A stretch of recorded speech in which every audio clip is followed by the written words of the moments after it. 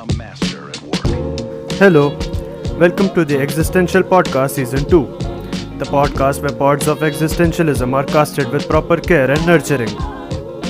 And in this episode, we have Mr. Kartikay Singh. He's a stand-up comedian who is one of the few people in the circuit who are notorious for traveling long distances in order to perform. We have been friends since about a year now, and I'm thrilled to have him as a guest. And I hope you all will enjoy this episode.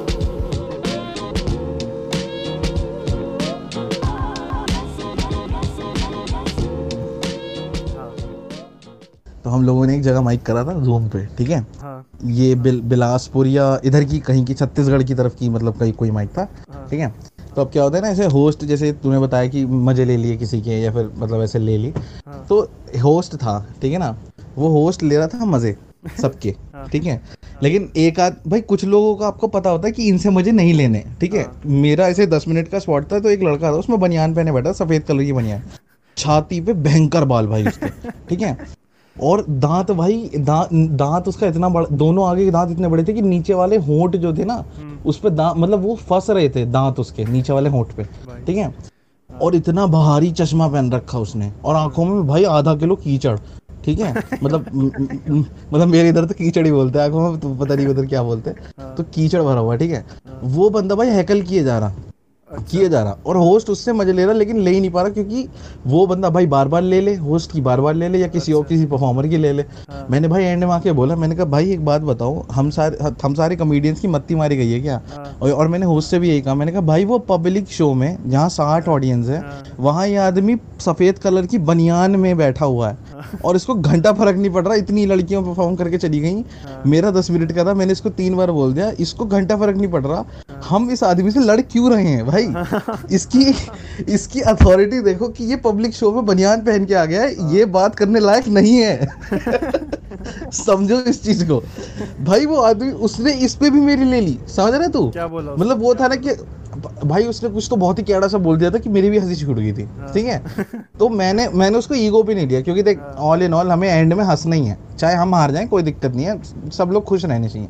Host का क्या था, host ने ले ली भाई दुश्मनी कि नहीं मैं इससे बेटर जोक मार के दिखाऊंगा, तो बेटर जोक, हाँ तो बेटर जोक मार ना भाई, जब नहीं है तो हार मान ले। तो ये हुआ था, जैसे तूने अभी बात बताई ना, उससे मुझे ये याद आ गया एकदम से। हाँ, host ego is not greater than male ego. यार हाँ, मतलब देखो अगर ऐसा होता कि फीमेल होस्ट होती तो चलता। क्या बोल दिया मैंने ये, लेकिन नहीं ऐसी बात नहीं है। मैंने कहा यार ईगो का करना ही क्या है, मतलब अगर ये मान ले कि तेरी ईगो सेटिस्फाई हो गई, लेकिन माइक डाउन हो गया, या उस आदमी को तूने डरा के चुप ही कर दिया, लेकिन अब वो आदमी हंस भी नहीं रहा, तो अपना तो मोटिव खत्म हो गया ना यार सारा। हाँ, उसको जीत लेने देते, लेकिन आगे अगला बंदा हंसता तो सही कम से कम। वही मतलब एंड मोटिव तो वही होता है। और ये जिस बात जो मैंने बताई, जिसका इन्होंने जिक्र किया, वो अभी ऑफ द रिकॉर्ड बताई थी मैंने, बट कोई नहीं। वो बात बस यही थी कि मैं एक माइक होस्ट कर रहा था, उसमें एक बंदा, मतलब 2 लोग थे वो एक्चुअली, एक ही जगह से 2 लोग आए हुए थे, आगे पीछे बैठे थे, और भाई ऐसे लोग थे वो दोनों भाई, और मेरी एक हो रही है आई थिंक आवाज, बट चलो नहीं हो रही, मेरे को आ रही है लेकिन अपनी। तो वो था कि 2 भाई थे, और दोनों के लंबे लंबे बाल और लंबी लंबी दाढ़ी, और एकदम भाई अलग अलग ही नहीं थे, और बस इतना फर्क था कि आगे वाले ने शर्ट पहनी थी, पीछे वाला शर्टलेस बैठा था। बस वो होता ना, ट्विंस को माँ सेम कपड़े पहनाती है। हाँ, पता ना चले। इनकी माँ ने बोल रखा था एक बनियान पहनेगा और एक शर्ट पहनेगा, क्योंकि मुझे बहुत दिक्कत होती भाई। बनियान होती तो मैं शुक्र मनाता, बनियान भी नहीं थी। अच्छा, प्रॉपर नंगा था? प्रॉपर नंगा। मैं का बहनचोद, मेरे को आधे माइक तक पता नहीं चला, उसकी दाढ़ी उसके पेट तक थी, इतनी लंबी दाढ़ी दोनों। मैं माइक एंड हो रहा, मैं कहा भाई एक सेकंड, तुमने शर्ट नहीं पहनी क्या? और उसने दूसरा उसके भाई के हाथ में उसने पहन कर दिया, उसने पूरी कहा हाँ देखो नहीं पहनी, एकदम नंगा बैठा। मैं कहा बहन के लोड़े दिखा मत, मैं लड़कियां भी है माइक देख रही है भाई, मैं ऑर्गेनाइज करा रहा हूँ पहला तुम भाई हद दिया यार भाई, कसम से कोई भी आ जाता है भाई, मतलब कैसे भी आ जाता है, कोई तो छोड़ो। फिर भाई क्या परवरिश है भाई, इतनी हिम्मत कहाँ से आ गई लौंडों में, मतलब बहुत ही गजब है भाई। ना उन्हें लगा कि दाढ़ी से छुप जाएगा। फिर एंड में मैंने कॉल बैक ले लिया इसका, मैंने बोला, मैं कहा चलो अब तो दोनों नंगे होकर नंगे नाचो, मेरे को नहीं फर्क पड़ता, एंड कर रहे हैं, बाय। अच्छा हाँ ये सही किया, मतलब वो है ना एड्रेस कर लिया तो वो सही हाँ रहता है, फिर वही। ऑकवर्ड नहीं रहता। हाँ थैंकफुली कुछ ऐसे निकल आया था, कुछ तो मैंने फनी कर दिया था, मतलब ऑकवर्ड नहीं हुआ था, माइक बच गया ये था। इस चीज़ का बड़ा प्रेशर रहता है यार, मतलब हम्म। कि जैसे ये चीज़ मैंने भी बड़ी फील करी है कि जैसे राहुल सुब्रमण्यम की ना मुझे एक बात बड़ी याद आती है। उन्होंने ऐसा बोला था कि don't go for the joke when you are talking to someone. अच्छा। लेकिन ये सबसे हार्ड चीज़ है करनी, हम्म। क्योंकि as a stand up comedian तुम्हें वो कीड़ा काटता रहता है कि अरे जोक निकालो, सीए हाँ बोल दिया अब सीए पे मैं मजे लूंगा, इंजीनियर बोल दिया इंजीनियर पे मजे लूंगा। हाँ जबकि कभी कभी अगर तुम इन चीज़ों को छोड़ दो ना तो हो सकता है वो कुछ बहुत ज़्यादा और फनी कुछ बात बताते, है ना। हाँ और मैंने यही चीज़ देखी है बड़े कॉमेडियंस में, हम लोगों में।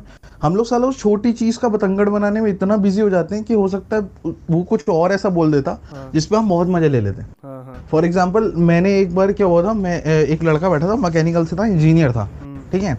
बहुत ही सिंपल सी बात है, कोई भी कॉमिक होता है यहाँ पे बोल देता अच्छा तू सिंगल भी होगा, तू हिलाता होगा, तू ये है तू वो है। हाँ। मैंने कुछ नहीं बोला, मैंने कहा अच्छा सिंगल से मैकेनिकल से, अच्छा अच्छा, तो मैं शांत हो गया, तो पब्लिक हंसने लगी। हम्म। तो एकदम से खुद बोलता है कि और ये मेरी गर्लफ्रेंड है, ठीक है। तो मैंने कहा कि भाई देख यहाँ तो तूने जो है ना सोसाइटी को डिफीट कर दिया, क्योंकि ये लोग समझ के बैठे थे कि तू सिंगल है, मैं नहीं कह रहा हूँ ये। इतना अच्छा पुल ऑफ हो गया ये, इतना अच्छा पुल ऑफ हो गया ये। जबकि देख मैंने सिर्फ अपने कॉमिक इंस्टेंस को 2 मिनट के लिए रोका कि नहीं यार ये नहीं करना है, पता नहीं कैसे, और देख कितनी बेहतरीन चीज निकल के बाहर आ गई। सारे लोग मतलब साथ में हो गए और सब लोग हंस हंस के मतलब ऐसे हो गए कि अबे यार शिट, हम लोगों को लगा था सिंगल और ये और वो कुछ होगा, कुछ नहीं, उसकी गर्लफ्रेंड थी ले।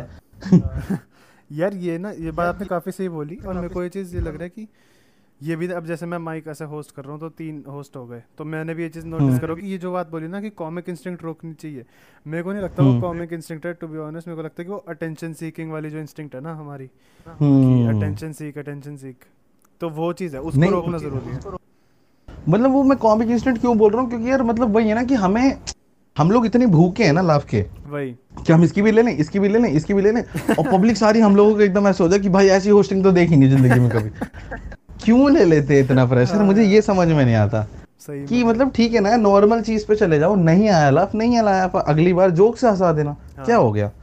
इतना घुस जाएंगे कन्वर्सेशन में भैया यार, जो होते नहीं ना यार।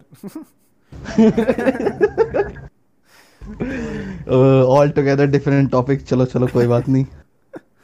नहीं लेकिन हाँ ये बात तो है यार, जो वही बात है, और क्योंकि फिर वो ऑथेंटिक भी नहीं लगता अगर आप जबरदस्ती पुश करते हो ना ऑडियंस को। आई थिंक चाहे वो दिखे ना, सबकॉन्शियसली समझ आ जाता है। अरे मतलब कभी कभी तो देखो, जैसे मान लो कि किसी को पकड़ में नहीं आया, लेकिन कभी कभी ऐसा भी होता है ना कि तुम्हें पता लग जाता है कि यार मैंने जानबूझ के ज्यादा ही पुश कर दिया। तो मुझे ये समझ में नहीं आता कि अगर ये फीलिंग आ गई तो तुम उसको कंटिन्यू कैसे कर लोगे। हाँ समझ रहा है, क्योंकि वही है ना कि देख तेरे को मेरे को या फिर मतलब जितने भी लोग या कोई भी अगर इसको सुनेगा भी, तो हम लोग को क्या है, अगर वो बाई चांस जो बंदा इसको सुन रहा है, अगर स्टैंड अप कॉमेडियन हुआ वो, या फिर मतलब स्टैंड अप कॉमेडी करने की कोशिश कर रहा है, तो वो क्यों कर रहा है, क्योंकि भाई हमें ये चीज़ पसंद है। ठीक है, जॉब तुम कर सकते हो, मैं मना नहीं कर रहा, ठीक है, मैं भी कर सकता हूँ, तू भी कर सकता है, कोई भी एवरेज बंदा शायद जॉब कर सकता है, लेकिन तू नहीं कर रहा उसका कोई रीजन तो होगा ना यार, कि तुझे ये पसंद है। अब तू साले जो चीज़ तुझे जो पसंद है तू उसको कर रहा है, उसमें भी ऑथेंटिसिटी है ही नहीं तेरे अंदर, मतलब तू उसमें भी जबरदस्ती, तुझे पता है कि तू गलत कर रहा है लेकिन तू कर रहा है, तो फायदा क्या है फिर उस चीज़ का। तुषार भाई वाले एपिसोड में भी ना ये बात हुई थी हमारी, हमने डिस्कस किया था कि लोग ऐसे बहुत हो जाते हैं। Basically we were discussing poetry stand up है वो, तो वही था कि वीडियो डालने की जल्दी भूख कि फटाफट उठें, और बट वो चीज़ it's not meant to be कि फटाफट हो जाएगा। जो अच्छी चलने वाली चीज़ होती है वो बहुत टाइम लेके आती है, और टाइम लेना इज इम्पोर्टेंट। भाई यार तू ये मान लेना, ये इसको जॉब की तरह ही कंसीडर कर लो तुम, तो 1-1, 2-2, 2.5 साल के बाद कोई एक पोस्ट बदलती है, तो हम लोग क्यों एक्सपेक्ट कर रहे हैं कि हम 6 महीने में फाड़ के निकल आएंगे। तो हम लोगों ने उस हिसाब से या तो फिर मेहनत करी हो तो हम वो डिमांड भी करें कि हाँ भाई मेहनत करी थी। अब नहीं करिए, कुछ नहीं, महीने में 1 माइक कर रहे हैं और दूसरे लोगों को देख के अपने आप से कंपेयर कर रहे हैं कि साला ये निकाल लिया यार, हम लोग क्यों नहीं निकले। अबे भाई कुछ तो किया ही होगा उसने। अब मान ले वो किसी बड़े कॉमिक की चाट ही रहा है, तो तूने तो चाट ही भी नहीं। और क्या। हाँ नहीं मतलब मैं ये चाटने वाला कल्चर प्रमोट नहीं कर रहा, लेकिन मैं उस बंदे को मना कर रहा हूँ कि वो जो एक बंदा होता है ना, हर किसी को बोलता है भाई यार ये कैसे ऊपर आ रहा है, यार ये कैसे ऊपर आ रहा है, यार ये कैसे आ रहा है। भाई कैसे भी आ रहा है वो, तू भी ऊपर आ, तू मेहनत करके, तू सीधे रास्ते से आया, वो टेढ़े से आ रहा है, तू सीधे से आ तो सही। बैठे बैठे तो बात मत कर यार, है ना। ये तो मैंने बहुत नोटिस किया है कि ऐसे बहुत मतलब वो क्रिटिसाइज करने वाले लोग बहुत हैं जो मतलब ऐसे कम टाइम करा है फिर भी ऐसे बहुत ऐसे क्रिटिसाइज करते हैं जैसे पता नहीं डेव शपेल के साथ चाय पीते हो। मतलब भाई साहब चाय चाय मतलब चाय कह रहा हूँ, हाँ, चाहे मेरे से सीनियर कॉमिक हो, चले एक 2-3 साल करा हुआ हो, फिर भी ऐसे लोग भी होते हैं कि मतलब ऐसे टांग खींचने वाले और ये वो कि तू तो अच्छा नहीं कर रहा, ये नहीं बिल्कुल कर रहा, होता। वही कर रहा भाई याद है। वही आई थिंक यार ईगो ना बड़ी बहुत बुरी चीज़ होती है एंड स्पेशली मेरे को भी ये चीज़ बहुत लगता था ज्यादा। जो आपने बोला ना कि जब when I was starting out कि भाई ऐसे ऊपर के हम्म लोग हैं इनकी रिस्पेक्ट करो, मैं बहुत इंटिमिडेट होता था। और ये मेरे को हम्म चीज़ अब रियलाइज़ होनी शुरू हो रही है ऐसे जूम माइक्स वगैरह करने के बाद से कि हाँ यार हम्म। मतलब ऐसे कोई तुम्हारी ग्रोथ ही नहीं रोक सकता। मतलब कोई नहीं रोक सकता। हाँ जब तुम अपनी मेहनत खुद से अपने ऊपर फोकस करोगे ना तो nobody hmm. Can come in your way. और ये लोग नहीं एक बार समझ बता। पाते। हाँ बोल बोल बोल, सॉरी बोलो सॉरी, बोलो। ये लोग नहीं समझ पाते। नहीं, बोल बोल, तू बोल। हाँ ये लोग मतलब जो नया शुरू करते हैं उनको अब ये थोड़ी कोई बताएगा कि तुम अपने ऊपर कर लो, उनको समझ ही नहीं होती कि कैसे करना क्या करना, वो धीरे धीरे आती है।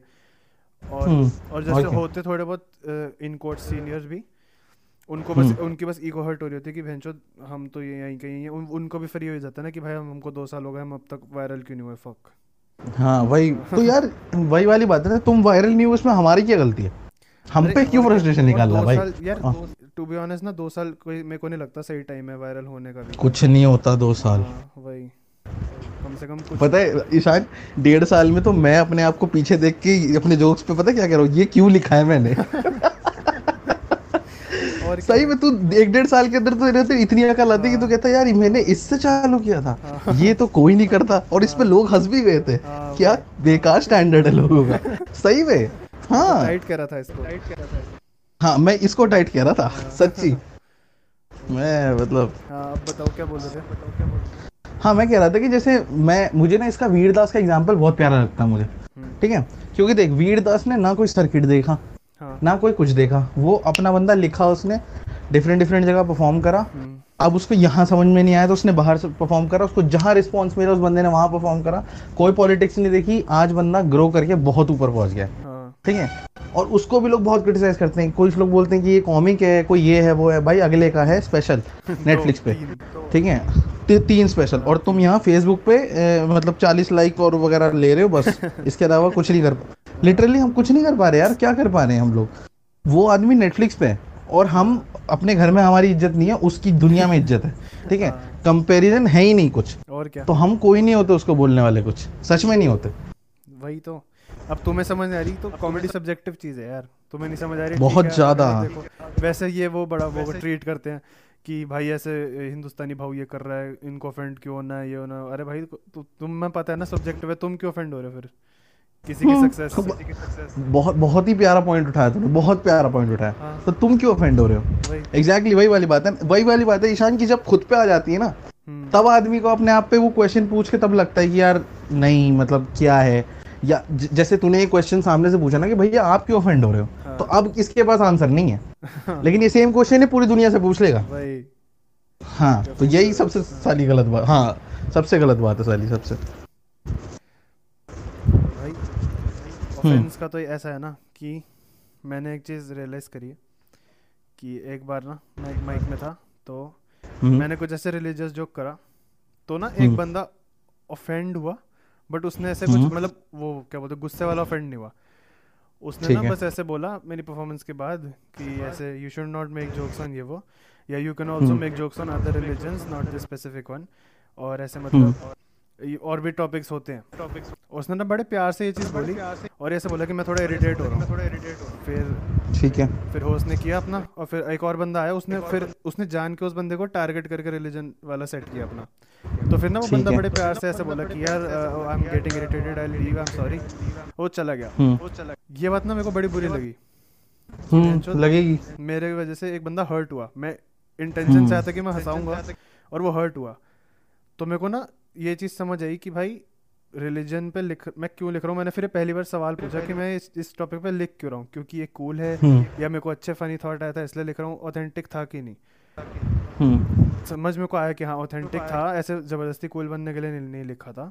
बट उससे फिर भी किसी का सेंटिमेंट अगर हर्ट हुआ है ना तो maybe I need to work on my craft, ताकि मैं उस चीज़ को ऐसे आगे जाके बना सकूं कि कोई ऐसे ऑफेंड ना हो, क्योंकि बिल्कुल मेरा सही, इंटेंशन बिल्कुल ऑफेंड सही। करने का था ही नहीं। तो मैंने हाँ जी, बिल्कुल सही। तो मैंने एक बार ऐसे वो डिसाइड किया कि भाई अभी ऐसे सेंसिटिव टॉपिक्स ना जो यहाँ पे सेंसिटिव है उनको मैं नहीं टच करूँगा सही कुछ भी है। टाइम तक। बट यही बात नहीं अगर कुछ अगर अगर वो बंदे ने गुस्से में मेरे को गाली वाली दे के क्या होता है ना कि ये तू ऐसे कैसे बोल सकता है, तेरी ये तेरी वो, और मैं ये कर दूंगा वो कर दूंगा, तब मैं उसको बोलता है चल ऑफेंड क्यों हो रहा है, निकलना, तेरे को नहीं सुनना तो तब मेरे को अंदर भी गुस्सा आता है। बट बिकॉज उसने प्यार से हैंडल करा तो मेरे को थोड़ा मैंने सोचा। बिल्कुल भाई, ये पर्सपेक्टिव वाली ये जो बात है ये तो है ही। मतलब मैं तुझे बताऊं, इस पे एक छोटी सी स्टोरी सुना तेरे को, बहुत छोटी सी, बहुत ही मिलती जुलती है, ठीक है। हाँ तो ईशान, ऐसा कभी कभी हुआ होगा तेरे साथ, जैसे मैं तेरे को जानता हूँ तो मैं नोटिस करा है तेरा नेचर भी, कि कभी कभी होता है ना सामने से आपको कभी ज़्यादा पैसे मिल जाते हैं। कभी कभी होता है जैसे आप दुकान पे जाते हो तो आपको सामने से ज़्यादा पैसे मिल जाते हैं, कभी अगर हुआ हो हाँ तेरे हाँ साथ हाँ कभी, हाँ हाँ कि वो चेंज में गलती तो से ज्यादा देता। ज़्यादा दे तो हम लोगों की आदत क्या है यार, मुझे पक्का पता है तेरी भी आदत होगी, तू लौटा देता होगा, हाँ ठीक है। क्योंकि हम लोग मतलब अब वही है यार, हम लोग उन लोगों में आते हैं जो कि भैया आपने ज़्यादा दे दिया या फिर ऐसा कुछ, ठीक है, हाँ हम लोग लौटा देते हैं, सामने वाला भी खुश हम भी खुश, क्योंकि हम लोग हैं वैसे, ठीक है ना यार, गरीब आदमी का पैसा मार के क्या करना। और क्या। अब क्या सीन था, मैं हूँ ऐसे नेचर का, ठीक है। अब क्या हुआ, मैं कॉलेज से हमारी कोचिंग खत्म होती थी 5:30-6 बजे, इकोनॉमिक्स की कोचिंग कर रहा था मैं, इकोनॉमिक्स ऑनर्स कर रहा था मैं डी से जब, हाँ तब वापस आ रहे थे राजीव चौक पे, ठीक है। भूख लगी तो बर्गर किंग में ऐसे जाने लगे, हाँ ठीक है भाई। गए तो वहाँ बहुत छोटा सा, अगर तूने वो राजीव कोर्ट का वो राजीव हाँ चौक का वो फूड कोर्ट देखा हो तो हाँ बहुत छोटा सा बहुत मेट्रो वाला, हाँ। तो वहाँ ना लाइन लगी हुई थी बर्गर किंग वाले पे, तो मैं कहा ठीक है, खड़े हो गए भाई, ठीक है। और लेने लगे। अब जो बंदी थी बर्गर किंग वाले पे जो ऑर्डर ले रही थी, हाँ भाई इतनी गुस्सैल, इतनी नकचड़ी, मतलब है ना, ऐसे बोल रही कि सर आपका क्या ऑर्डर है, सर मैम आपने ये मंगवाया था ना, मैम आपको ये करना था। भाई हर किसी को डांट ही दे रही है यार वो, हर ज्यादा मतलब इतनी ग्रम्पी। मैंने कहा ये क्या हुआ इसको। हाँ भाई ठीक है, अब तुझे मेरा पता है भाई, मैं बहुत आराम से बात करता हूँ, हाँ जब तक खोपड़ी ना सन के तब तक तो बहुत आराम से बात करता हूँ। हाँ और स्पेशली अगर कोई स्ट्रेंजर हो, और स्पेशली अगर कोई लड़की हो, ये चीज़ गलत है मेरे अंदर, लेकिन मैं इसको सुधार भी रहा हूँ कि जेंडर के बेसिस पे नहीं करना चाहिए कि लड़की से प्यार से बात करो, लौंडे से उतने प्यार से बात नहीं कर रहे हो आप। हाँ ये गलत है, ये मुझे मेरा पता है, लेकिन वो है ना कि यार परवरिश ऐसी हुई कि लड़की से आराम से ही बात करते हो आप, हाँ ठीक है। लौंडे का क्या है, सेम जेंडर है तो हम लोगों को लगता है कि चल ठीक है, इससे अगर थोड़ी हार्श बात हो जाएगी तो कोई दिक्कत नहीं है ना। तो वो लड़की इतनी बुरी तरीके से बात कर रही थी, मेरा पहले ही सेटअप हो गया। मैंने कहा कि यार ये भगवान जाने क्या, मतलब ठीक है छोड़ो। हाँ मैंने ऑर्डर दिया उसको, ठीक है, हाँ बहुत आराम से ऑर्डर दिया, 2,000 का नोट दिया। हाँ तो मेरे कुछ ऐसे शायद मेरा कुछ 500, 2,000 का नहीं, मैंने उसको 500 का नोट दिया था, ठीक है। और 250 कुछ रुपए का जो है मेरा वो बना था, ऑर्डर बिल बना था, ठीक है। तो ठीक है भाई, तो मैंने उसको वो पैसे वापस दे रही थी, और मतलब पैसे वापस दे रही थी मेरे को, और ऑर्डर जो है जल्दी आ गया था, तो मैंने बोल दिया था मैम एक्स्ट्रा केचप्स डाल देना प्लीज़, चाहे तो पैसे ले लेना। हाँ तो उसने मेरी तरफ देखा और बोला डाल तो दिए एक्स्ट्रा केचप, दिखाई नहीं दिया आपको। हाँ भाई मैंने ऐसे बोला, मैंने कहा मैम पहले तो आपने थोड़ा तमीज़ से बात किया करो, मैंने ऐसे बोला। कह रही सर ऐसा है, आपका ये रहा ऑर्डर, लीजिए और जाइए। उसने मुझे सामने से 1750 रुपये पकड़ा दिए। भाई साहब। भाई नॉर्मल डे पे अगर ये बंदी मुझसे सही होती ना ईशान, मैं इसको पैसे वापस कर देता। मैंने अपनी जिंदगी में कभी काम नहीं किया, मैंने पैसे मोड़े, मैंने कहा हाँ ये तो रहा मेरा ऑर्डर और ये रहे मेरे पैसे, बाय। भाई मैं आ गया, मैं और मेरी बंदी थे, मैंने उसको सुनाया, वो बहुत हंसी। फिर कॉलेज के एक दोस्त और थे जो हम सारे लोगों ने बर्गर लिया था, उनको बताया, बहुत हंसे, उसके सामने खड़े होके उसकी तरफ देख देख के हंस रहे हैं। फिर भाई उसी दिन नाइट आउट का प्लान बनाया, उसी पैसे से पी शराब। भाई ओयो बुक किया, शराब पी उसी पैसों से, उन्हीं पैसों से भाई, ठीक है। मतलब भाई क्या होता है, इतना मजा आ गया था ना मुझे। मतलब मेरा दोस्त है अर्नव, और गर्लफ्रेंड उस टाइम की गर्लफ्रेंड, मतलब अब तो ब्रेकअप हो गया हमारा, कुछ मतलब रीजन थे, लेकिन ईशा थी भाई। आज भी अगर कभी हमारी बात हो जाती है ना उस बात पे, इतना हंसते हैं ना हम लोग भाई, कि मतलब कहाँ घर जा रहे थे कोचिंग के बाद, वो जो बुक करके शराब पीने लगे सारे। 1750 रुपए में भाई साहब, बहुत मजा आया था भाई, बहुत। भाई क्या मस्त फ्लिप आया भाई। भाई देख ले यार तू, मतलब ये तू बोल रहा है ना कि अगर वो आदमी गुस्से से कह देता तो मैं ऐसे कर देता, प्यार से कहा इसीलिए सोच लिया। और ये बात सच है यार, जब आदमी सामने प्यार से बोलता है ना, आप खुद को, जैसे उपमन्यु नहीं बोलता कि अरे यार मैं कितना बुरा आदमी, एक्चुअली में आप एक कदम पीछे ले लेते हो कि यार नहीं यार, आदमी प्यार से बात कर रहा है। कोई भी हो वो आदमी कितना ही टफ हो, लेकिन अगर उसमें प्यार से बोल दिया तो आप खुद को अपने आप को पूछ लेते हो। अब सामने वाला चौड़ेगा तो भाई आप भी बाप बन जाते हो फिर कि अच्छा फिर ठीक है, हम तो ईगो वाले लोग हैं बस। तो फिर हमारी भी है ईगो थोड़ी सी, हम भी लेकर आए हैं घर से, ऐसी बात तो नहीं है। भाई मैं कसम से बताऊं, मैं तो ये एक्सपेक्ट कर रहा था कि उसने मेरे से इतने गुस्से में बोला और उसने बड़ी बदतमीजी से बात की, मैंने फिर भी कहा कि नहीं आप ज्यादा पैसे दे नहीं, अब रख लीजिए। और फिर तब मेरे को लगा कि तब उसका और हृदय परिवर्तन हो गया, अरे sir sorry, so sorry, I am so sorry sir. पैसा ला 10 रुपये। हाँ भाई ईशान मैं अच्छा हूँ लेकिन इतना अच्छा नहीं हूँ भाई, सीधी बात, इतना अच्छा नहीं बनना। मेरी तभी तो शुरू ऐसे नहीं थी बात यार, मैं बड़ा अच्छा आदमी हूँ, ऐसे पैसे वापस दे देता हूँ। ये है ना भाई कॉमिक इंस्टिंक्ट कैसे फ्लिप भाई कॉमिक इंस्टेंट क्या है पता है, मुझसे बहुत लोगों ने बोला ये, बल्कि अर्नब भी बोलता था ये कभी स्टेज पे सुना दियो ना। मेरे को लगा था कि यार क्योंकि ना इंसिडेंट इतना प्यारा इंसिडेंट हुआ है कि मैंने उनको बताया सबको, मैंने उसके मुंह पे पैसे ऐसे रोल करे और जेब में रखे। मैंने कहा तुझे दिखाई नहीं दे रहे गधी, 1750 है ये, मैंने 500 का दिया था, भाड़ बजा, मर वापस आ गए भाई। ट्रिपल से ज्यादा प्रॉफिट हो गई भाई, क्या बिजनेस मॉडल है भाई। कितना प्रॉफिट हो गया अपने को ईशान? 250 हो गया ना, 500 दिए, बहुत ज्यादा ही, बहुत ज्यादा ही आ गया यार, बहुत बढ़िया यार। पता है मेरे को ना एक टाइम पे ऐसे बुरा भी लगा था कि यार वो बंदी की क्या गलती थी, वो तो वहाँ काम करती है, उसकी सैलरी से कट जाएंगे। फिर अंदर का पता है, हाँ नहीं मतलब जो भी है, लेकिन अंदर का पता है एक आदमी होता है वो क्या बोलता है, भाई ऐसा है ना वो बंदी डिजर्व करती थी, ठीक है भाई, उनने करी बदतमीजी, ठीक है मुझे तो, और बात सही है, और बदतमीजी का जवाब कैसे दिया जाता है, ऐसे। ठीक है भाई, बहुत बढ़िया। और क्या, बस और कहानी याद आई अपने स्कूल की। ओ भाई बता ये कहानी, ओ फक। तो ना ऐसा होता था कि मैं स्कूल की डांस टीम में था, I know very believable, but होता था। तो स्कूल उसके बाद ना ऐसा होता था, प्रैक्टिस के बाद स्टे बैक वगैरह करते थे। तो हमारा होता था कि मैं और मेरा एक दोस्त होता था आर्यन, तो हम ऐसे मेट्रो से घर जाते थे, तो और वो जाते थे शेयरिंग ऑटो में। एक बार आर्यन था नहीं, एक बार, और मैं मेट्रो, और वैसे मेट्रो का कार्ड बना ही लिया था। तो मैं एक बार उतरा मेट्रो स्टेशन पे, मतलब ऐसे स्कूल से मेट्रो उतरा, मैं वो कहते भैया 10 रुपये दो, मैं कहाँ दे रहा हूँ, मैंने जेब देखी, नोट ही नहीं मेरे पास, मैंने बैग देखा भाई पैसे ही नहीं थे, जीरो खत्म। मैं कहा क्या करूँ। तो मेरे पास दिमाग चला, मैं कभी एक रुको, एक काम करता हूँ, मेरे पास मेट्रो का कार्ड है, इसको मैं कैश करा लेता हूँ, फिर टोकन लेके चले जाऊंगा, आपको नीचे आके पैसे दे देता हूँ। कहता भाई साहब, और वो ना वो ऑटो वाला भाई क्रैंकी हो गया था, वो ऑटो वाला भैया कि भैया तुम ऐसे बिना पैसे लेकर चल देते हो, ये वो किसी से भी मांग के दो, ये करो। मैं कहा भाई मांग के थोड़ी दूंगा, क्या बोल रहा हूँ, मेरे को वैसे इरिटेट हो रहा था मैं। तो फिर मैंने कहा चलो करता हूँ। कहता भैया देखो तुम्हारी ईमानदारी है, देना दे देना, ऐसा कुछ बोला था उसने। मैं कहा हाँ भैया ला रहा हूँ। मैं ऊपर गया, मैंने करा वो क्या बोलते हैं कार्ड को, कैश में कार्ड को, मैंने कार्ड को डाला उसमें जो चेकिंग होती है, और मैं चला गया घर।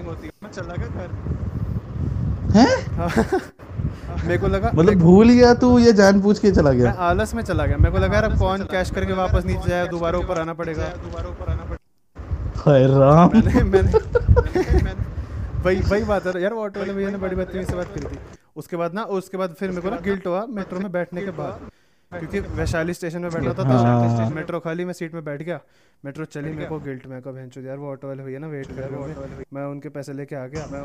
फिर वो होता है ना devil and angel on shoulder, तो एंजल कह रही कि हाँ बहुत गलत किया तुमने, वो बेचारे आके 10 रुपए, फिर डेविल कह रहा है भैंचो 10 रुपए ही तो थे, क्या पता उसके 10 रुपए की बीवी को मारता बाद में, अच्छा हुआ नहीं लिया। हाँ ये बात सही है, मतलब भाई हाँ मैं तो ऐसे यही वही दो चीज हो जाते हैं ना, आपस में लड़ते हो आपकी, नहीं ये होता, नहीं ये होता, लेकिन ठीक है फिर।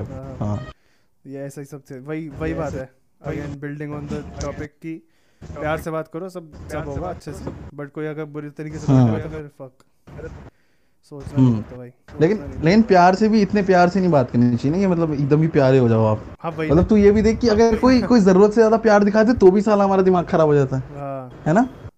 देखिए मेरे को एक आंटी मिली थी मेट्रो में, और वो भाई उनने मेरे दोस्त था, उसको चश्मा लगा हुआ था, ठीक है, उसको बोलती कि तू बंगला साहिब जा, वहाँ के सरोवर का पानी अपनी आंखों में लगा, तेरा चश्मा उतर जाएगा। ओ भाई, ठीक है। हाँ तो मैंने कहा, तो उसने बोला ठीक है आंटी जी। आंटी बुड्ढी यार, बुड्ढी सरदारनी आंटी, बिल्कुल मतलब दूर से उनका सूट देख के समझ में आ रहा हाँ ये सरदारनी है। ठीक है। हाँ अबे हाँ, सरदार और सरदारनी, जो सरदारनियाँ होती है ना, उनको भी तुम दूर से पहचान जाते हो, उनका गेटअप और बात करने का तरीका पता लग जाता है आपको। यही तो खासियत है हमारे देश की। हाँ मतलब वो मोदी जी भी बोलते हैं ना, कपड़े देख के पहचान लेते हैं, तो मतलब चलो भाई, मोदी जी आ चुके नहीं हैं, तो अब मेरा पॉडकास्ट एकदम ऊपर पहुंच जाएगा। अब तो पहुंच ही जा रहा चाहिए। देखो अब आईटी सेल वाले ये भी काम ना कराएं तो मतलब फिर तो यार क्या ही, मतलब क्या ही कर रहे हो फिर तुम बैठे बैठे, है ना। हाँ तो सारे लोगों को पहले हाय बोल देता हूँ, क्योंकि अब तो ये बात पूरी दुनिया सुनने वाली है। ठीक है। सोनू हाँ, सूद को टैग तो कर दो, मैं ये बोल प्लीज मेरी रिहाई करो। तो मैं क्या बोल रहा था, हाँ तो मैंने मतलब ठीक है भाई, आंटी ने बताया, और आंटी ने पता क्या करा, ठीक है भाई, उसके चश्मा लगा था तो आंटी ने उसको दे दी एडवाइस। आंटी, अब मैं मोटा हूँ तुझे पता है भाई, हम लोग तो हैं हेल्दी से, ठीक है। आंटी ने मेरा पेट पकड़ लिया सामने से, ऐसे मतलब ऐसे जैसे क्लिप नहीं होती, 2 उंगलियों की क्लिप बनाई और मेरा पेट पकड़ लिया। कहती इसका क्या करना है। मैंने कहा क्या? कहती इसका क्या करना है। भाई मेरे लिटरली मुंह से निकल गया। मैंने कहा आंटी पहले तो हाथ हटाओ, ये क्या होता है। मैंने कहा मेरा पेट ही था ये। कहती हाँ तो मैं वही तो कह रही हूँ बेटा, ये जो तेरा है ना एक्स्ट्रा चर्बी, एक्स्ट्रा मांस। मैंने कहा मांस। मैंने कहा भाई ये क्या है, ये तो ये मतलब कंसेंट नाम, मतलब औरतें भी नहीं ले रही कंसेंट। ये मतलब ये इंडियन आदमियों का तो सुना था, ये इंडियन बुढ़ियों का तो किसी ने बताया नहीं। उन्होंने पेट पकड़ के मेरा ऐसे बोला, ये जो एक्स्ट्रा मांस है, एक्स्ट्रा चर्बी। मैंने कहा हाँ आंटी, मतलब ये हमारे घर में सब लोग मोटे मोटे हैं ना। और फन फैक्ट, वो खुद मोटी थी। मैं समझ गया, वो तो पंजाबी बोलते में दिमाग में वही आया था। हाँ दिमाग में वही इमेज आई थी ना, बिल्कुल वैसी ही थी वो। और वो मुझे बोल रही कि तुम्हारा कम क्यों नहीं हुआ। तो मेरे को पता है ऐसा बुरा सा लगा। फिर मैंने कहा यार बुढ़ी है तो कोई बात नहीं। मैंने कहा नहीं दादी जी, मैंने कहा मैं कर लूँगा, थोड़ा वेट कम, मतलब दौड़ता हूँ ये और वो। ठीक है। कहती अच्छी बात है। कहती एक काम कर, तू ना वहाँ जाइयो तो वहाँ का ना कढ़ा प्रसाद खाइयो। मैंने कहा वो मिलता है ना वहाँ पे बंगला साहिब में। मैंने कहा हाँ लेकिन उसमें तो घी भी होता है। कहती हाँ उससे मोटे नहीं होते। मैंने कहा चलो ठीक है, अनरिलेटेड बात, लेकिन चलो ठीक है। मैंने कहा कोई बात नहीं, ठीक है खा लेंगे। कहती लेकिन दोबारा लाइन में लग के मत खाइयो, मुझे पता है तू जरूर खाता होगा। ये आंटी को जाने मुझे 5 मिनट नहीं हुए और इन्होंने मुझसे 2 बार मजे ले लिए। भाई जानती तो थी भी नहीं, टू बी ऑनेस्ट। कुछ नहीं जानती थी, रैंडम बात चालू हुई थी क्योंकि मेट्रो में से भीड़ बढ़ी थी। तो आंटी हमारे थोड़े से ना, आप दूसरे ऐसे स्ट्रेंजर लोगों के पास आ जाते हो ना चाहते हुए, तो वही हुआ था हमारे साथ। ठीक है। तो उसके बाद जब उतरी थी ना, जब उतर रही थी तो भी मेरी तरफ मुड़ती और देखती और कहती खाने पीने का ध्यान रखियो। मैंने कहा अरे ये क्या, ये मेरी दादी लगती है, मतलब क्या है, कौन है जो मेरे को इतनी एडवाइस देके चली गई। और मेरा दोस्त भाई हंसे ही जा रहा कह रहा भाई कार्तिक तुझे कोई ना कोई मिल ही जाता है, तुझे कोई ना कोई पकड़ ही लेता है भाई। I miss Delhi metro, बहुत ज्यादा भाई। मेरा तो मतलब ये मान ले 1-1.5 साल का कॉमिक जीवन में सबसे ज्यादा टाइम तो मैंने मेट्रो में ही बिताया है। हाँ भाई। भाई ये तो मतलब ये सुन के तो मैं काफी मस्त लगा कि घर वाले कम थे ऐसे फैट शेमिंग करने के लिए कि आंटियां कर रही हैं। चलो भाई। अरे तो फैट शेमिंग तो ठीक है, इनने पकड़ लिया भाई, पकड़ के कौन करता है यार। तो दूर से मोटा बोल दे ठीक है भाई, चर्बी पकड़ ली यार ये मतलब। अरे तो मेट्रो की तो ठीक है, लेकिन कोई बात नहीं। अरे भाई मेट्रो की ईशान एक बात बता दूं भाई बहुत ही तगड़ी भाई, सही सी बताइए। ये थोड़ा सा ना खराब टॉपिक है, जो कोई सुनेगा वो अभी करेगा, लेकिन कोई बात नहीं। तूने कभी नाक निकाली अपनी? हाँ यार, नाक में जूजू लगा होता है जो निकाला होगा ना। हाँ ठीक है, बहुत लोगों को निकालना, ठीक है मैं भी निकालता हूँ, उसकी गेंद भी बनाई है मैंने और करके फेंकी भी है, ठीक है।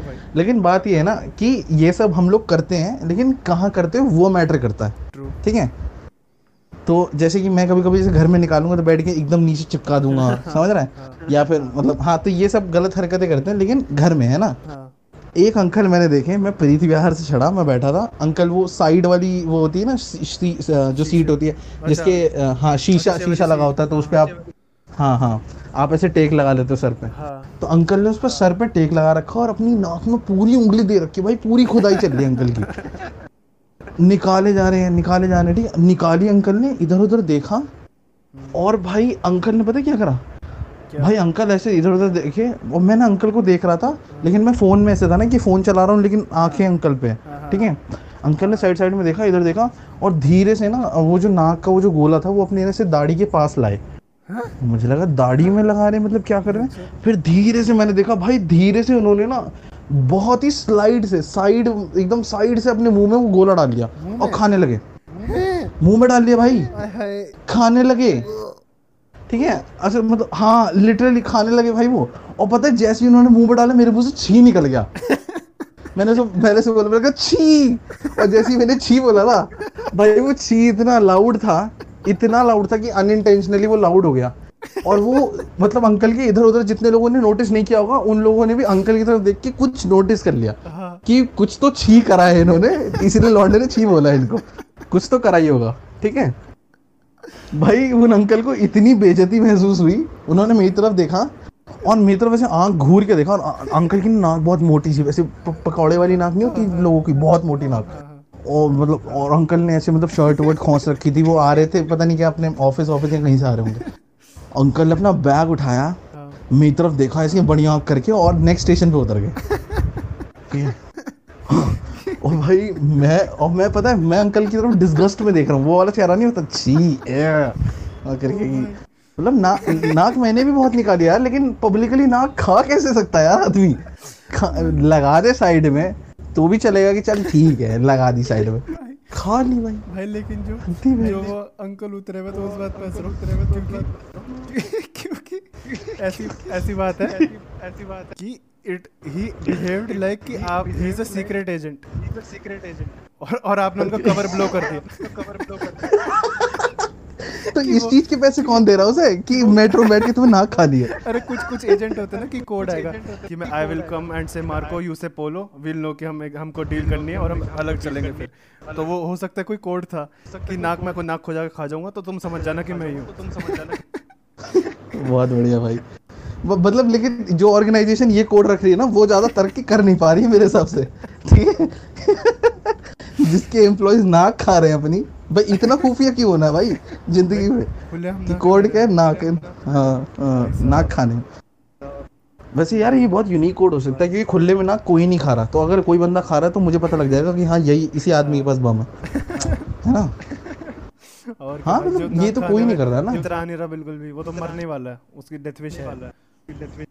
हाँ मतलब इनने नाक खा ली तो अब इसको जिंदगी में जी मतलब ये क्या करेगा जी के अब भाई ये। और आप कोई भी इंसान में कोई बात बताता ना, मैं 2 मिनट के लिए क्वेश्चन करता कि हो सकता है बना के बोल रहा हूँ, but it's because it's you, I know कि ये रेड लाइन पे हुआ होगा और रेड लाइन को मैं जानता हूँ भाई। ये अरे भाई ये रेड लाइन पे हुआ है बहुत ज्यादा, और ये हुआ भी ठीक है भाई, बस क्या बताऊं भाई मैं भाई रेड लाइन है ही ऐसी खतरनाक चीज़ भाई। रेड लाइन ये इकलौती ऐसी मेट्रो जहाँ पे अलग मेट्रो होती है पूरी दिल्ली में, मतलब नॉर्मली ऐसे अनाउंसमेंट होती है कि अगला स्टेशन राजीव चौक है और 2 गज की दूरी बनाए रखें, 2 फीट की मतलब जो भी, और थोड़ा जगह दें। बट रेड लाइन इकलौती मेट्रो जिसमें ऐसे अनाउंसमेंट सुनी है मैंने कि पान गुटखा मत थूकें, लड़ाई मत करें, ये मत करो। मैं तो ऐसे हो गया था, गाजियाबाद जा रही है ना भाई, गाजियाबाद जा रही है ना भाई, गाजियाबाद अरे हाँ उन लोगों को बताना पड़ रहा है कि ये चीज गलत है, ये नॉर्मल नहीं है, ये जो तुम कर रहे हो ना, ये जो तुम मार देते हो बात पे, ये बाकी दुनिया नहीं कर रही है, समझो। मेट्रो का लाइन रेड है इसका मतलब ये नहीं कि पान थूक दो। हाँ रेड लाइन। गाजियाबाद के लोग इतने बदमाश है ना भाई, वो आंटी को बोलने तक नहीं देते, वो कुछ बोलती है ना बीच में बोल देते हैं। तो इसीलिए कभी तू नोटिस करियो आदमी बोल रहा है वो, क्योंकि वो हो जाता है ना आदमी हो जाता है, आंटी को बोलने नहीं देते। आंटियां तो पेट पकड़ने में बिजी हैं। आंटियां तो बोली नहीं। अरे मेरे को पता नहीं था कि ये जो, पता नहीं किसी ने बताया था, ये मेरे को नहीं पता कि सच है या नहीं, ये जो इंग्लिश में ये जो आवाज आती है ना मेट्रो में, ये शीला दीक्षित की आवाज है, किसी ने बताया था मुझे। सुना तो है बट पता नहीं, मेरे को कभी ऐसे नोटिस नहीं किया, ये मतलब पढ़ा नहीं इसके बारे में, मतलब सही है, मतलब बढ़िया पॉलिटिशियन थी, मतलब उनकी बात थोड़ा बहुत तो मान ही रहे हैं, कुछ तो मान ही रहे हैं उनकी बात। कुछ तो मान ही रहे, अब तो नहीं। और ये भाई ये बात भी फिर which brings me to my question, जो मेरे को काफी टाइम से ऐसे मेरे को काफी पूछना था आपसे। लेकिन स्टोरी चली जा रही है। सॉरी बढ़िया यार। चल रहा है, कुछ नहीं, सॉरी वाली बात नहीं। तो देख, जब आप जैसे गाजियाबाद से आते हो तो मतलब कैसा, मतलब एक्सपीरियंस कैसा रहता है? मतलब रेड लाइन तो I don't think red line से कुछ है, मतलब ऐसे मेन वेन्यू वाला स्टेशन आपको हर बार चेंज ही करनी होती है? नहीं, हाँ यार, हाँ। तो मेरा तो घर इतना दूर है कि मैं ये क्वेश्चन अपने आप से पूछ ही नहीं सकता हूँ कि रेड लाइन पे वो नहीं है या ये नहीं, क्योंकि देख यार, मेरा जो लास्ट स्टेशन है ना मेट्रो का, वो है शहीद स्थल, रेड लाइन का। वहाँ से मेरा घर 15 किलोमीटर है। ओ भैंचोद। ठीक, तो मुझे तो भाई, मैं ये क्वेश्चन पूछने वाला होता ही नहीं हूँ। मुझे तो बस ये है कि भगवान से शुक्र है, मैं ऊपर देख के थैंक यू बोलता हूँ कि यहाँ तक मेट्रो आ गई, वरना मुझे वैशाली या दिलशाद गार्डन जाना पड़ता था, और वैशाली मेरे घर से 25 किलोमीटर है, तो इज दिलशाद गार्डन, ठीक है। तो 25 किलोमीटर से ज़्यादा अच्छा तो मैं 15 किलोमीटर चला लूँ बाइक अपनी, ठीक है ना। 25 से तो ज़्यादा ही ठीक है। और ये है कि अब रेड लाइन में वही है कि यार, रेड लाइन एक तो यार इतनी कोई तेज़ नहीं चलती, पहली बात तो। रेड लाइन जैसे येलो लाइन बहुत तेज़ चलती है, सही में। रेड लाइन स्लो चलती है, ठीक है, इसका ये सीन रहता है। और तू ये मानेगा कि जैसे कभी कभी ना मेरे को, जैसे जब मैंने स्टार्ट किया था, तो यार मैंने ना कभी अपने आप को एक क्वेश्चन पूछा नहीं, जो मैं अब अपने आप को कभी कभी पूछ लेता हूँ कि यार मैं 5 मिनट के लिए 1.5 घंटा लगा के चला जाता, मतलब एक साइड से 1.5 घंटा लगा के चला जाता था। और मैंने कभी नहीं पूछा ईशान अपने आप को। मैं पता क्या, जैसे मेरे को सामने से मैसेज आता था कि हाँ भाई 6 बजे स्पॉट है, 5 मिनट। मैं भाई मतलब ये मेरे को मैसेज आता था 4 बजे के आसपास, तो मैं 4:30 घर से निकल जाता था यार। मैंने कभी अपने आप को ये नहीं पूछा कि कार्तिक 5 मिनट तो तुझे लिफ्ट से नीचे आके बाइक स्टार्ट करने में लगते हैं।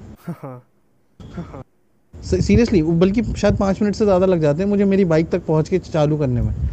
और मैं 1.5 घंटा एक साइड से लगा के सिर्फ इसलिए जा रहा हूँ कि 5 मिनट मुझे जोक सुनाने हैं किसी स्ट्रेंजर को, और उसका भी ये गारंटी नहीं है कि ये जो 5 मिनट है ये अच्छे जाएंगे। क्योंकि 5 मिनट कितने होते हैं, आप स्टेज पे चढ़े, आपने थोड़ा सी मजे लेने चालू करे, जहां आपको लगा वहां टाइम्स अप, भाई पीछे से बत्ती जलने लग जाती है। लेकिन तुम उनको ब्लेम नहीं कर सकते ना कि नहीं यार मैं गाजियाबाद से आ रहा हूँ, अबे तू साले यहाँ रह ले, उसमें हमारे क्या गलती है, वही वाली बात है ना। हाँ, टफ क्या रहा है यार, मतलब कि ये है कि मेरे को पता है हमेशा से एक चीज़ लगती थी है, मैं बहुत पहले से, पता नहीं पापा ना जब हम लोग छोटे थे तो कैसेट वगैरह चला के रखते थे बहुत सारे लोगों की। तो हमने रेडियो पे, मतलब हमारे घर में टीवी था लेकिन चलता नहीं था ज़्यादा, क्योंकि फाइनेंशियली हम लोग उतने भी ज़्यादा साउंड नहीं थे कि टीवी और डिश कनेक्शन हम लोग जो है वो अफोर्ड कर लें। तो पापा ना कैसेट खरीद ले आते थे कहीं से, तो वो रेडियो में चलती थी, क्योंकि रेडियो फ्री टू एयर था, तो उसमें हम लोग सुनते थे, कभी कभी रेडियो सुन लेते थे, या फिर वो रेडियो वाला जो बॉक्स था हमारा उसमें कैसेट भी चल जाती थी। तो पापा सुबह सुबह उठ के कैसेट चला देते थे, और कैसेट पे कभी ना कभी ऐसे मतलब कोई बोल देता था कि अगर आपकी सफलता की वो जो वो है कहानी, उसमें ऐसे मतलब मुश्किलें नहीं है, तो फिर आपको जब सफलता मिलेगी ना तो आप उसका स्वाद नहीं चख पाओगे। मेरे को समझ में नहीं आता था कि क्या बोल रहे हैं, कि आदमी सक्सेस हो गया तो वो हार्ड टाइम अपने क्यों याद करेगा जब सक्सेस हो गया तो। अब मुझे समझ में आया कि वो क्यों याद रहता है, कि भाई अगर तुम किसी चीज़ को अचीव करने जा रहे हो और तुम्हारे पास कोई ऑब्स्टिकल ही नहीं आया, तो कल को जब वो चीज़ तुम्हारे पास आ जाएगी ना, तो तुम्हारे पास बताने के लिए कुछ नहीं होगा, एक्चुअली में कुछ नहीं होगा कि तुमने ये कैसे करा। मतलब बहुत ही आसानी से पापा ने एडमिशन करा दिया था, और ठीक ठाक फिर पापा ने प्लेसमेंट दिलवा दिया था, अब पापा की कंपनी में ही जॉब करता हूँ। तो इसमें कोई तुम्हें वो ये नहीं बोलेगा ना कि हाँ यार इस आदमी ने बड़ा स्ट्रगल किया है। ऑन दी अदर हैंड, अगर तुम एक्चुअली में स्ट्रगल करके जाओगे तो कभी कभी ऐसा होगा कि तुम्हें लोगों को बताने की जरूरत नहीं पड़ेगी, वो तुम्हारे पार्ट पे बोल देंगे कि नहीं यार ये आदमी बहुत स्ट्रगल करके आया होगा। वो वाली बात हो जाती है ना। लेकिन इसमें ये भी एक चीज़ है कि भाई ज़रूरी नहीं है कि अगर तुम स्ट्रगल कर रहे हो तो तुम सक्सेस हो ही जाओगे। कि तुमने बहुत ही ज़्यादा अगर कठिनाई देख ली जीवन में कि भाई ये तो मेरा लोवेस्ट है, इससे मैं ऊपर आऊँगा, ज़रूरी नहीं है भाई, उससे भी हो सकता है लो चले जाओ तुम, ठीक है। लेकिन ये है कि हाँ, होप ऑब्वियसली बनी रहती है कि अगर एक अच्छा दिन आया तो एक बुरा दिन, मतलब एक बुरा दिन आया तो एक अच्छा दिन आ ही जाएगा। लेकिन भैया कि कितने टाइम में आएगा ये किसी की गारंटी नहीं है, ठीक है भाई। हाँ, तो मतलब टफ था, एक्सपीरियंस हुआ मेरे को कि हाँ यार कैसे जाना है, कहाँ जाना है, वेन्यूज़ छाने मैंने भाई। मतलब मैं गाज़ियाबाद से गुड़गांव भी गया हूँ कभी कभी, सिर्फ एक स्पॉट होता था तो भी मैं गुड़गांव चला गया। लेकिन फिर मैंने अपने आप को उस दिन ज़रूर रोका था जिस दिन मैं गुड़गांव गया था, और मैं 5 मिनट बड़ा भयंकर बॉम्ब हुआ था उस दिन भाई। मैं वेन्यू से बाहर निकला, मैं आज तक रोया नहीं हूँ ईशान, कभी भी जब मैं बॉम्ब हुआ रोया नहीं हूँ, लेकिन उस दिन भाई मेरे ऐसे से ना आंसू से आ गए थे कि यार मैं 2.5 घंटे लगा के इसलिए आया क्या। उस दिन मैंने अपने आप को पूछा था। तब मैंने कहा कि तब मैं वापस आया घर और मैंने ना कहा कि देखो भैया स्टैंड अप करना ठीक है लेकिन हर बात पे इमोशनल नहीं होते। तो 2.5 घंटा लगा के एक स्पॉट करने तो नहीं जाऊंगा मैं, ठीक है। अब अगर मैं 2.5 घंटा लगा के गुड़गांव जा रहा हूँ तो मैं गुड़गांव शाम तक रुकूंगा और जितने स्पॉट मिलेंगे भैंचो चाहे मैं 11 बजे या 12 बजे घर पहुंचूं, 3-4 स्पॉट से कम मैं 20 मिनट से कम तो करके नहीं आऊंगा फिर, ठीक है। इसी चक्कर में क्योंकि मैं बाहर ज़्यादा रहने लगा, मतलब मैं गाजियाबाद से सुबह ही निकल जाता था, जितने माइक मिलते थे ले लेता था, किसी की होस्टिंग मिल गई ले ली, मतलब मैं जान पूछ के ज़्यादा टाइम करता था। अब ज़्यादा टाइम करने का सबसे बड़ा ड्रॉबैक पता है क्या है, कि तुम्हें ज़्यादा जोक्स चाहिए। तो अब मेरा दिमाग कहता था कि साले जब तू स्पॉट मांग रहा है तो तेरे पास जोक्स हैं नहीं है। तो अब मैं आसपास की चीज़ें नोटिस करने लगा। मेरे साथ कोई चीज़ फनी हो गई मैंने वो तुरंत बता दी, बिल्कुल जैसे ये वाली स्टोरी थी, ये बर्गर किंग वाली जो मेरे साथ हुई, कभी मैंने यही बता दिया। कभी मेरे साथ ऐसे बहुत सारे किस्से हुए जो मैंने सीधे जाके स्टेज पे बता दिए, मैंने जोक वोक नहीं कोई डाला उसमें। तो लोग उसकी ऑथेंटिसिटी पे हंस दिए कि भाई हाँ यार कभी कभी ऐसा हो जाता है ना। जैसे वो नाक वाली स्टोरी थी, ये नाक वाली, मैंने कभी किसी को ये ऐसे करके अगर तेरे को जैसे बता दी मैंने कभी कभी ऐसे स्टेज पे बता दी एक स्टोरी मैंने, तो भाई लोग ऐसे बोलते थे कि अबे यार है, अबे यार, मतलब वो मुझे लाफ का नहीं होता था, उनको लाफ का कोई वो नहीं होता था कि ये लाफ देंगे या ये देंगे। मुझे ऐसा लगता था कि देखो आज मेरे साथ ये हुआ है, तुम्हें बता देता हूँ, क्या पता तुम्हें लगे अच्छा या ना लगे, मतलब ये हुआ है आज पूरे दिन में मेरे साथ। तो बहुत बार वो सही हो जाता था। फिर वहाँ से कभी कभी कोई जोक बन गया, वहाँ से जब मैंने रिकॉर्डिंग सुनी मैंने कहा यार यहाँ पे पोटेंशियल है, यहाँ पे जोक बनाते हैं, या यहाँ पे इस चीज़ का सेट बन सकता है, या ये बड़ा अच्छा कीवर्ड यूज़ करा है मैंने, यहाँ से देखो कोई एंगल खोले तो ये होने लगा रोज़ रोज़। तो जब ये होने लगा तो सेट बनने लगे तो वही है, फिर धीरे धीरे ऊपर आने लगे वो चीज़ हुई। तो मतलब ये आपकी राइटिंग प्रोसेस बन गई एक तरीके से। हाँ ये मेरा राइटिंग प्रोसेस का हिस्सा ही बन गया कि कुछ ना कुछ मेरे साथ होता था, मैं उस चीज़ को स्टेज पे डायरेक्टली जाके बता देता था। फिर मेरे को समझ में आता था कि यार बहुत बार ऐसे भी हुआ कि लोग नहीं हंसे, तो समझ में आया कि देखो भैया हर चीज़ नहीं है जो तुम्हारे दिमाग में तुम्हें लग रहा है कि यार ये तो क्या फ़नी हो गया मेरे साथ, लेकिन हर चीज़ नहीं होती फ़नी। तो वो भी मैंने मतलब ठीक है वो भी प्रोसेस का हिस्सा मान के मैंने कहा कि चलो ठीक है भाई कोई बात नहीं, आज नहीं कल हो सकता है परसों। फिर धीरे धीरे उस तरीके से राइटिंग प्रोसेस और ये करना ना मजबूरी ऐसे बनी है मेरा, क्योंकि भाई मैंने कॉलेज के बाद घर वाले पूछ रहे थे अब क्या करोगे, मैं तब तक ये करने लगा। तो मम्मी ने कहा कि ठीक है वो अपना कुछ कर रहा है, पापा से ये बोला कि अपना कुछ कर रहा है कर लेने दो, 1 साल दे दो, ठीक है। 1 साल में ज़्यादा कोई किसी ने कुछ कहा नहीं, ठीक है। तो साल भर मैंने किया और साल भर में ऐसा हुआ था ईशान की फरवरी में मेरे पास स्टैंड अप से कमाए कुछ अच्छे खासे पैसे थे, ठीक है। जिस मतलब कितने पैसे थे कि मैं सब ब्रैग वैग नहीं कर रहा, जैसे कि मम्मी को मैंने अभी लॉकडाउन के टाइम में फ़ोन दिलाया उनका नया, ठीक है। घर में एक AC लगवाया अपनी ही स्टैंड अप की कमाई से, ठीक है। मतलब ये था कि साल एक साल के हिसाब से मैंने ठीक पैसे कमाने चालू कर दिए थे।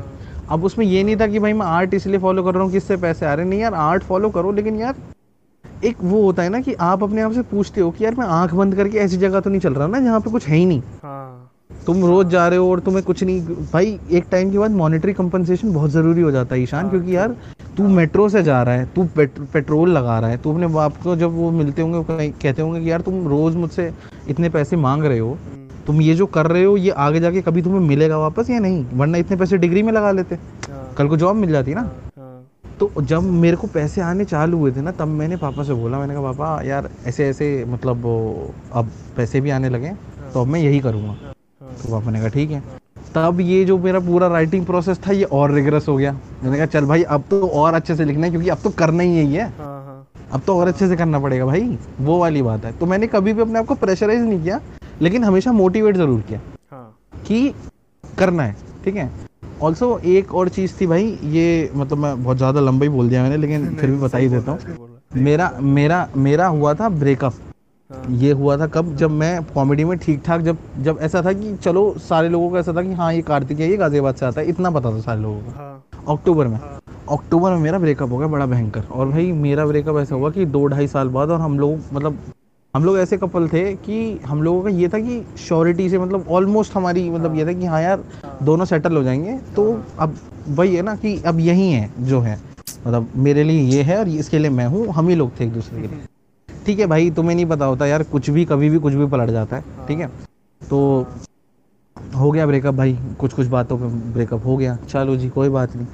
ठीक है, लेकिन ये था कि यार जब आप किसी से इमोशनली इतने कनेक्टेड होते हो तो अब यार वो है ना कि आप नहीं कर पाते हो यार। हाँ भाई, ठीक है, बैंड वो भी आपके बजती है। परिवार का हिस्सा हो जाता है, बहुत ज़्यादा हिस्सा, क्योंकि वो मेरे घर आ जाती थी, मैं उसके घर गया हुआ था, तो हम लोग ऑलमोस्ट कनेक्टेड थे। घर वालों को ये पता, मतलब ये मान ले भाई, मेरे ब्रेकअप में ऐसा था कि जब मैंने मेरी मम्मी को बताया कि मम्मी अब मेरी बातचीत ख़त्म हो चुकी है, तो मेरी मम्मी रो दी। समझ रहे हैं, मेरी मम्मी अगर इतनी कनेक्टेड थी तो मैं कितना कनेक्टेड होऊंगा उस लड़की से। ठीक है, ये हो गया था। अब तुम कर रहे हो स्टैंड अप और तुम्हारा टूट गया दिल और तुम्हें जाके लोगों को हंसाना है, तो मेरे लिए और टफ हो गया भाई ये। हाँ भाई। कि बहनचो मैं इतना दुख लेके जा रहा हूँ, और जा रहा हूँ मैं जान पूछ के, पता है क्यों जा रहा हूँ? क्योंकि मेरे को ऐसा था कि अगर मैं घर में बैठ गया ना हाँ। तो मेरे दिमाग में कुछ ऐसा चलता रहेगा कि मैं इस फेस से बाहर नहीं आ पाऊंगा। हाँ। और मैं भाई उसके लिए ना ऐसे हाथ जोड़ के, अगर कहीं स्टैंड अप की ऐसी कहीं मूर्ति है ना स्टैंड अप कॉमेडी की, तो मैं ऐसे सर झुका के ऐसे बोलूँ कि भगवान जी तुम ही ने बचाया।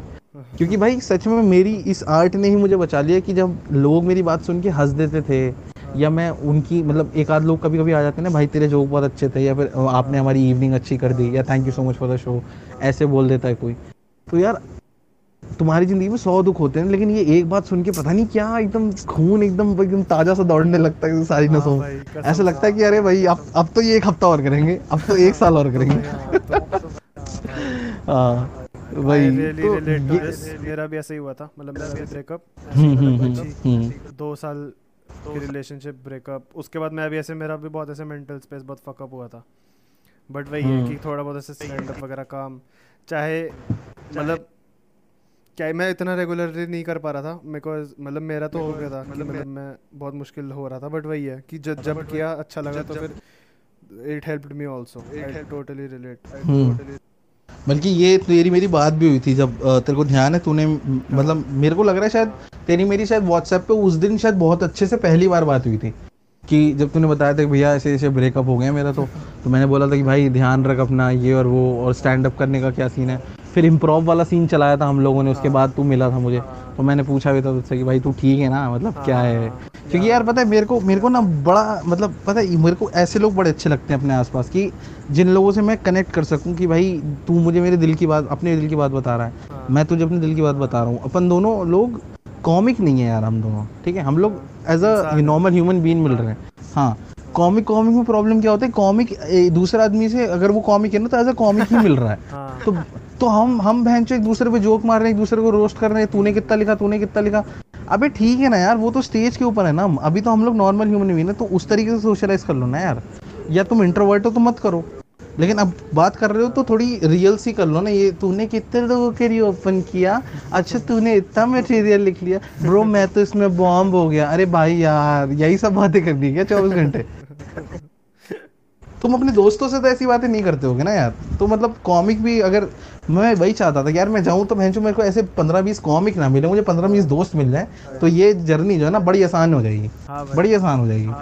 वही मेरे को भी यही चीज़ है। और जब अब मेरी आपसे बात हुई ना, मतलब जो हमारा ग्रुप है, आप सब मेरे जो दोस्त अब हो हैं, जिनको मैं दोस्त कह सकता हूँ, सर्किट में मेरे दोस्त हैं, कॉमिक दोस्त, तो ये मेरे को कुछ टाइम बाद ही मिला और मेरे को काफ़ी अच्छा लगता है। लाइक आप हो, नातिक भैया, तुषार भाई, जेसन भाई, तन्मय भाई, हम सब, सबका तो नाम नहीं ले पाऊंगा, बट अभी ख़त्म भी करना है। तो मेरे को पहली बार ऐसे वो लगा कि हाँ भाई, एक अकेला नहीं हूँ मैं, कि हाँ मतलब वो मेरे दिमाग में, लेकिन वो भी है कि अकेला ही करना है अल्टीमेटली सब, बट मैं अकेला नहीं भी, सेंस ऑफ सिक्योरिटी भी है।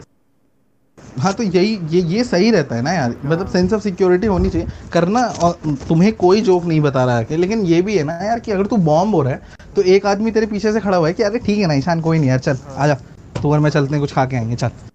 ये वाला एनवायरनमेंट अगर कहीं है ना यार, तो मेरे हिसाब से आदमी डिप्रेस नहीं हो सकता, मतलब तू एकदम डाउन नहीं हो पाएगा। ठीक है, क्योंकि हम लोग एक दूसरे को मतलब पकड़ लेते हैं कि यार ठीक है ना, कोई बात नहीं, क्या हो गया। मतलब वही, और क्या, काफी एकदम होलसम हो जाता है मामला। हाँ, ये होलसम मेरे को अभी पता लगा। ये पता नहीं कौन सी एक लड़की थी, रुमानू करके, पता नहीं क्या नाम था। उसने मेरे को कुछ बोला कि आज मैं बॉम्ब हो गई, और वो तो मैंने उसको, मतलब जैसे तुम लोगों से बात करता हूँ, मतलब नेचुरल हम लोग ऐसे ही तो हैं यार, आपस में जैसे बात करते हैं, तो वो मैंने उसको बोल दिया। कहती hi you are so wholesome. मैंने कहा होलसम, मैंने कहा इसको रियल बोलते हैं ना। ये आज ये होलसम हो गया क्या ये आजकल? होलसम हो गया भाई, तो आजकल कहती रियल की डेफिनेशन चेंज हो चुकी है। अच्छा ये होलसम हो गया ये मतलब कि wholesome सब हो कुछ। अच्छा जी ठीक है। हाँ भाई। भाई मेरे को नहीं पता यार, और एक तो यार ओपी का नहीं पता लग रहा है यार ईशान, ओपी का कुछ बता। ओपी, अरे ओपी होता है over powered gaming hmm term में। जैसे अब एक गेम है ना, जैसे मान लो सीएस है, सीएस में हम्म अगर मेरे पास AK-47 है और सामने वाले के पास एक पिस्टल है, तो hmm. My AK is OP, over powered उसकी पिस्टल के आगे। तो ये कॉमेडी वेन्यू ये इस पे क्यों बोल रहे हैं लोग? मतलब मैंने एक बार कश्मीर का हाँ हाँ हाँ, बोलो बोलो। बोल बोल बोल बोल। जैसे बताओ। मैंने कश्मीर का सेट कर दिया एक, ठीक है, हाँ अच्छा चला गया, लोग बहन जो भाई ओपी टाइप किया जाता, ओपी बोला भी नहीं जाता, हाँ ठीक है, लोग बोल रहे ओपी बहन जो कार्तिक ये बहुत ज्यादा ओपी, बहुत ही ज्यादा ओपी। मैंने कहा भाई एक तो तुम्हें पता है इसका मतलब, यार मतलब हाँ सारी जनता बोल रही है इसलिए बस तुम बोले जा रहे हो। हाँ, ये भी हो हाँ सकता है यार, भाई, कि फ्लो फ्लो में बोले जा रहे हैं। अरे सर एक आदमी ने बोला, एक आदमी ने चैट पे लिख दिया, हाँ ठीक है भाई हाँ चैट पे लिख दिया तो लिख दिया, एक आदमी ने बोल दिया, एक कह रहा है बहुत ही ज्यादा ओपी, बहुत ही ज्यादा ओपी का मतलब क्या है भाई? वो वैसे ही ओपी है, वैसे ही हाँ ओवर पावर्ड। अरे ये वो हाँ है, अभी मतलब स्ट्रीमिंग वगैरह शुरू हो गई ना यहाँ पे, इंडिया में स्ट्रीमिंग शुरू हो गई। जैसे स्काउट वगैरह हैं वो गेमिंग करते थे, बट अब तन्मय भाई आए हैं, तो अब तन्मय भाई का थोड़ा मेन स्ट्रीम फॉलोइंग के साथ अब स्ट्रीमिंग हो रही है, तो अब तो वो टर्म्स यूज होने लग गए फ्रीक्वेंटली। तन्मय भट्ट कह रहा हूँ मैं, अच्छा नॉट तो आवर फ्रेंड। इसी हाँ हाँ नहीं नहीं नहीं इसीलिए ये लोग मिक्स कर रहे हैं कि एक तो तन्मय भट्ट है वो कर रहा है स्ट्रीमिंग, और वो उसने शायद कभी स्टैंड अप कभी करा होगा, ठीक है, करा है, तो करा है इसीलिए भाई, लोग ना वो करा है, अच्छा हाँ हाँ तो पता है मुझे भी, जानबूझ के बदतमीज, पता है मुझे, पता है। मतलब भाई वो वाली फील दे रहा था मैं अभी, जैसे हाँ जिन कॉमिक्स में मैं बोल रहा था ना कि हाँ हाँ भाई, तुम तो उनके इसीलिए लेवल पे नहीं फिर भी बोल रहे, इसीलिए मैं जानबूझ के बोल रहा था भाई यही सटल चीज। तरीके से ला रहा था भाई कि भाई करा है भाई, चुप भाई। शुरू हाँ की बातों से कहता हूँ। हाँ भाई, हाँ लेकिन चलो ठीक है भाई, कोई नहीं, वो हाँ मुंबई के हैं, कह सकते हैं। हाँ मतलब ठीक है।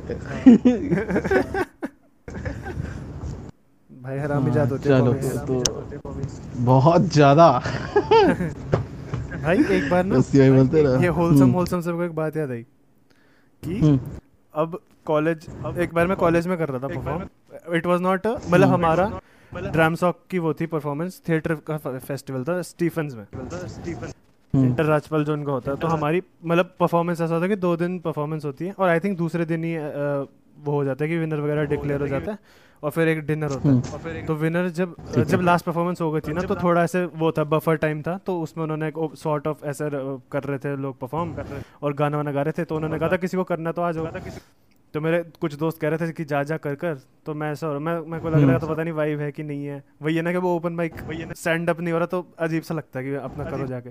मैंने किया एनीवे जाके, मैंने उससे पहले पूछा, मैं कहा भाई मेरा ना थोड़े ऐसे बिलो द बेल्ट जोक्स में तो वो कर लूँ, कहता हाँ हाँ कर ले इट्स फाइन। उसको लगा क्या ही होगा, तो मैंने अपना कर दिया वो मेंस्ट्रुएशन वाला जो करे वो भाई। मैं परफॉर्म कर रहा हूँ, उस पर लाफ आ गई, बढ़िया, अच्छा गया रिस्पांस, बढ़िया है, रिस्पांस में कोई कमी नहीं।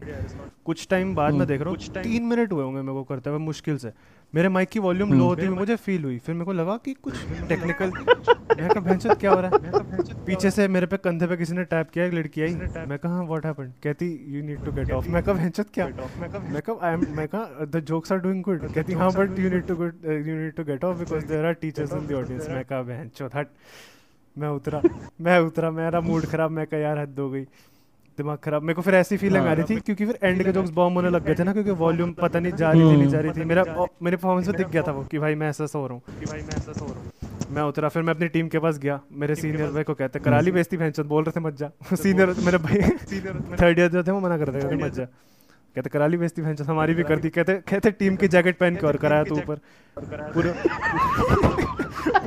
पूरे अफलातून की बेइज्जती होगी। मैं कहा यार हद है।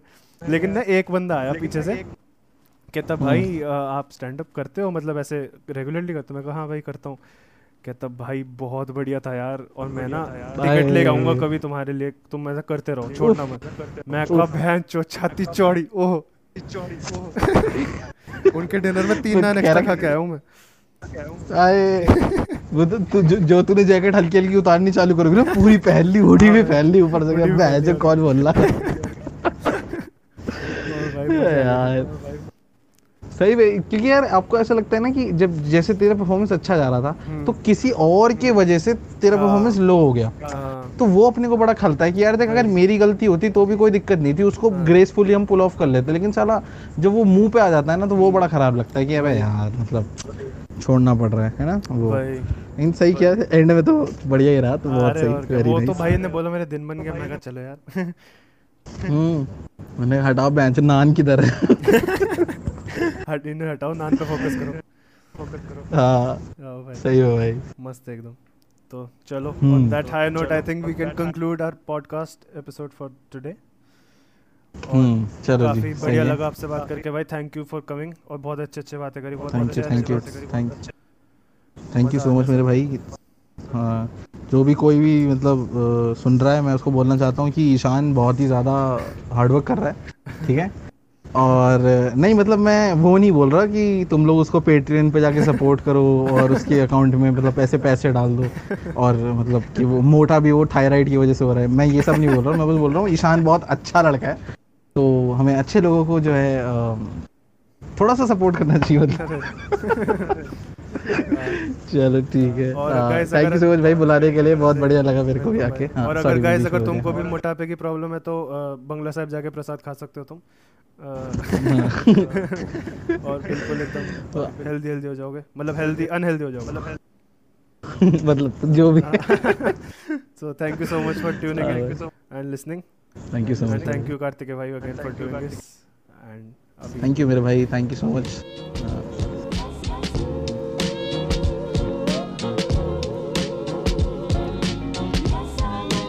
So that was the end of this episode. I hope you liked it. I would like to thank Kartikay bhai for taking the time out and coming on the podcast. If you liked the stuff we talked about, you can follow us on Instagram and you can find our usernames in the episode description. Thank you so much for tuning in, and I hope to see you all in the next episode as well.